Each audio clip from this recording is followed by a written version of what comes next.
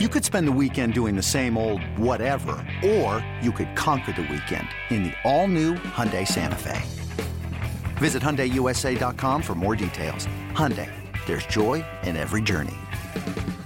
This episode is brought to you by Progressive Insurance. Whether you love true crime or comedy, celebrity interviews or news, you call the shots on what's in your podcast queue. And guess what? Now you can call them on your auto insurance too with the Name Your Price tool from Progressive. It works just the way it sounds. You tell Progressive how much you want to pay for car insurance, and they'll show you coverage options that fit your budget. Get your quote today at Progressive.com to join the over 28 million drivers who trust Progressive. Progressive Casualty Insurance Company and Affiliates. Price and coverage match limited by state law. And listen, don't forget about your bet.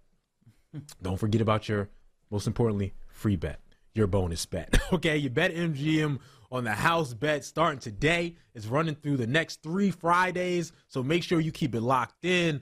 You got 72 hours from when you log in to when you can make the bet and get it done. We're giving you a bunch of bets that you can go into, all right? We're giving you a bunch of those, but again, it's a free bet. Free bet. Free bet. Go ahead and make it. You can make the wildest bet ever, okay? And it will cost you nothing, okay? So go ahead and make sure you get that done. Bet MGM. We were talking about win totals. Let's just talk about other potential future NFL bets in general. Anything that you have that you're sort of think is interesting, Bill, or that you're locked in on.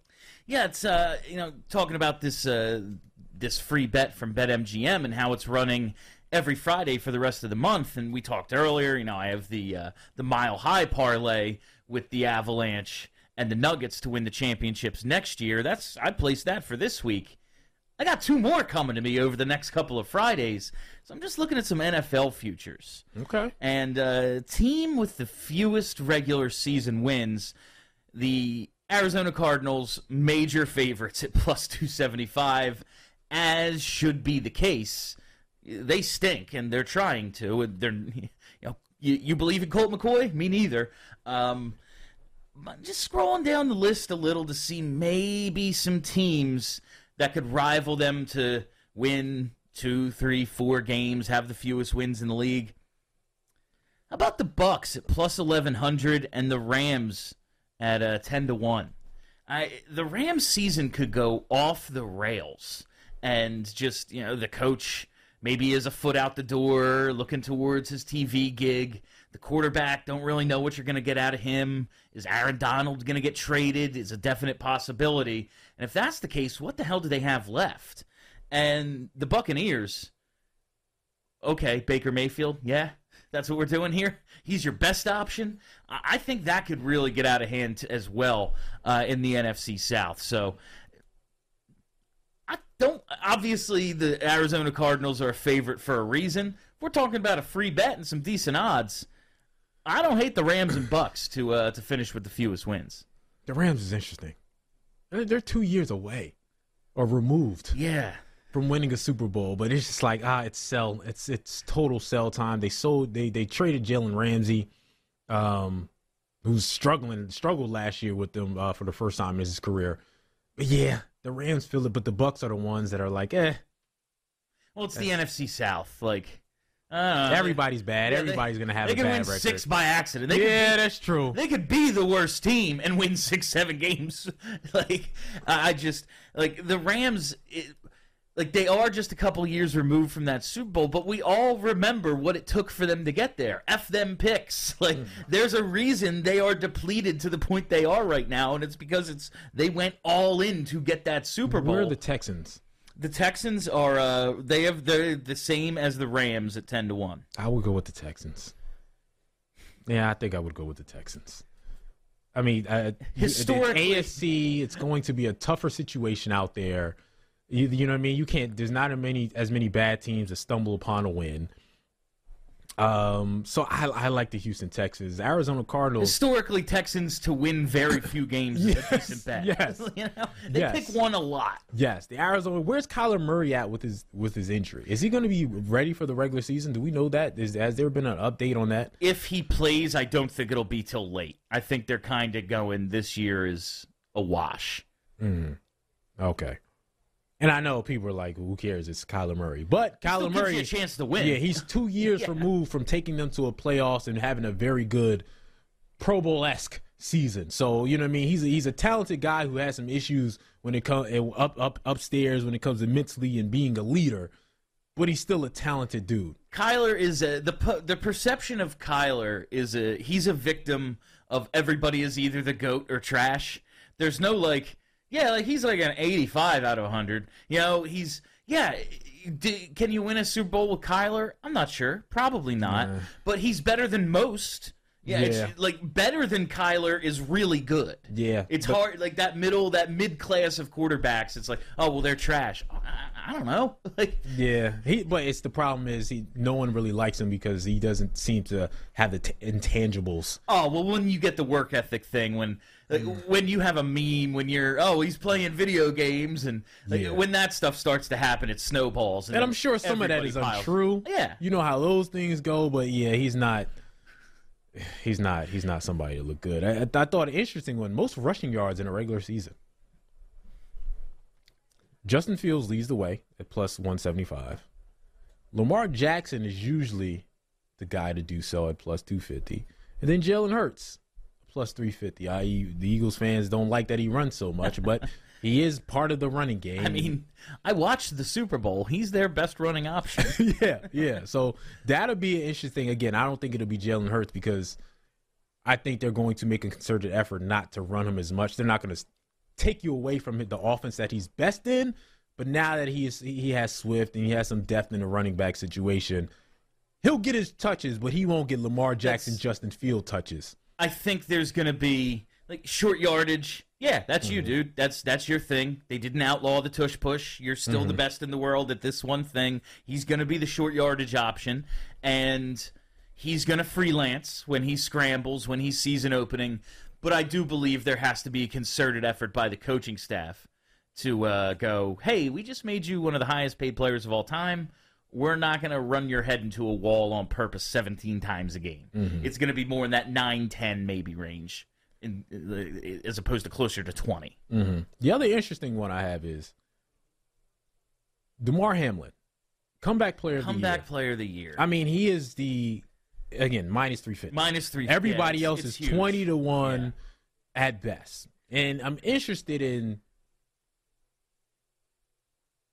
how does he lose that award? Does he simply just have to play and he has it? If he steps on the field for a game, is it his? Because it's always about handicapping the voters with this kind of stuff. The media votes. What does the media want to do? Write a story.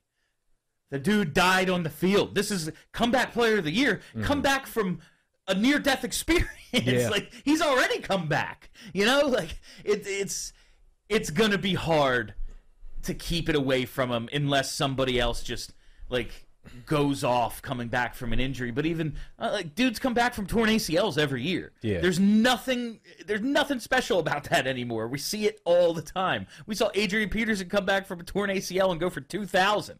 Like, this dude died on the field. His heart stopped. Let me go on a random rant real quick. And thank you, Alex. He said Kyler had surgery in January. He's rehabbing. He ain't going to be ready. But I think Adrian Peterson has forever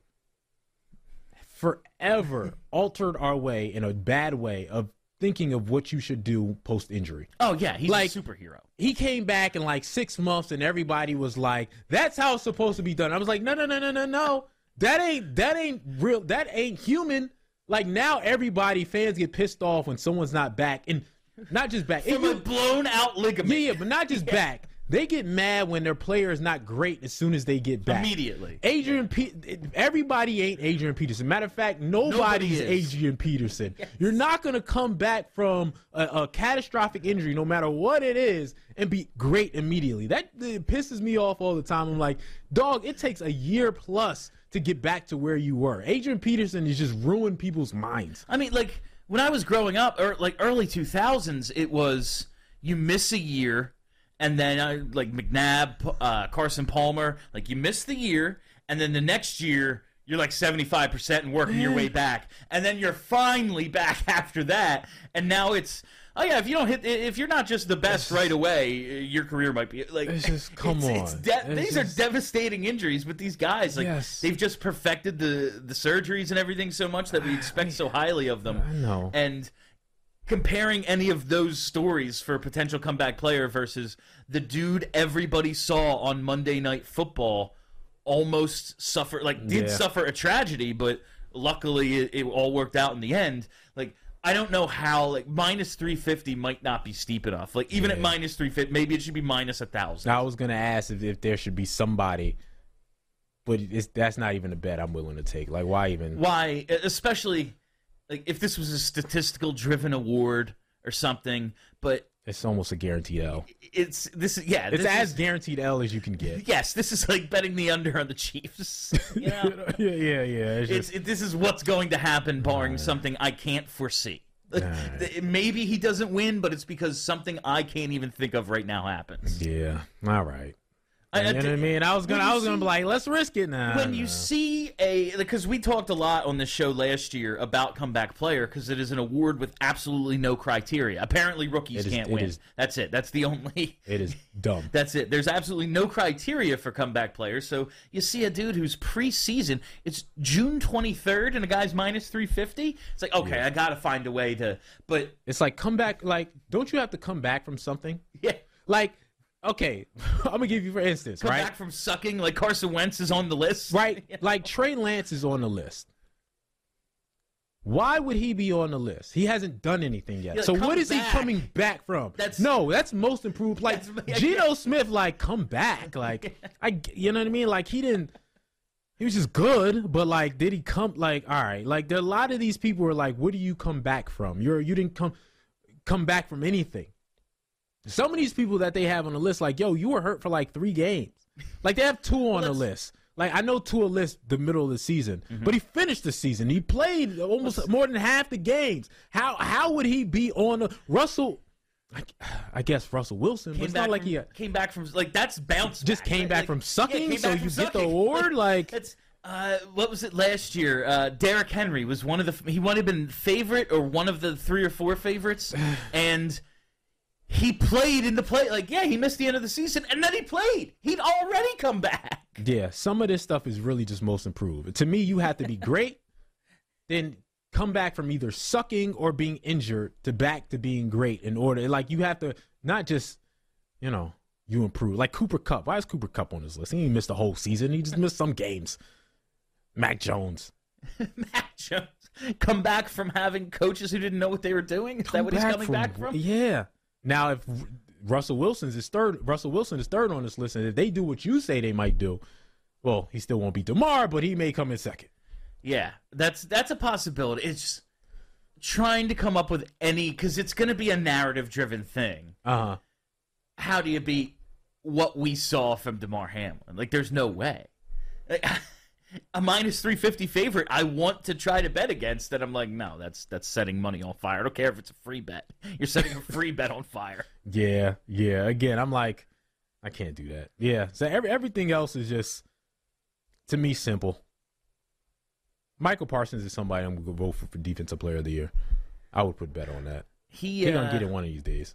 You would think. He's one of them guys. It just seems like he's better than his stats. Like, you watch him and go, this dude is a freak of nature. I would kill for this guy. And you go, Hassan Reddick had like 6 more sacks than him. You know? Yeah. And I would not put Hassan Reddick was awesome last year. Mm-hmm. I would not put them as like equal players. I would say Micah Parsons is better. And to me, it's not close. It's going to be a stat-driven thing, and I don't like he's better than his stats, Micah Parsons. I think Micah learns like. The one thing Hassan, this is like off topic real quick, and people were mad. Hassan didn't get double teamed a lot. No, how could you? Look at that D-line. D-line, but even with the D-line, people didn't respect Hassan enough because he wasn't looked as elite. Michael Parsons gets double chipped. You know what I mean? Bring a tight end, bring somebody to put a hand on offensive game plan. Every play. Your offensive game plan is let's not let him wreck it. Yes.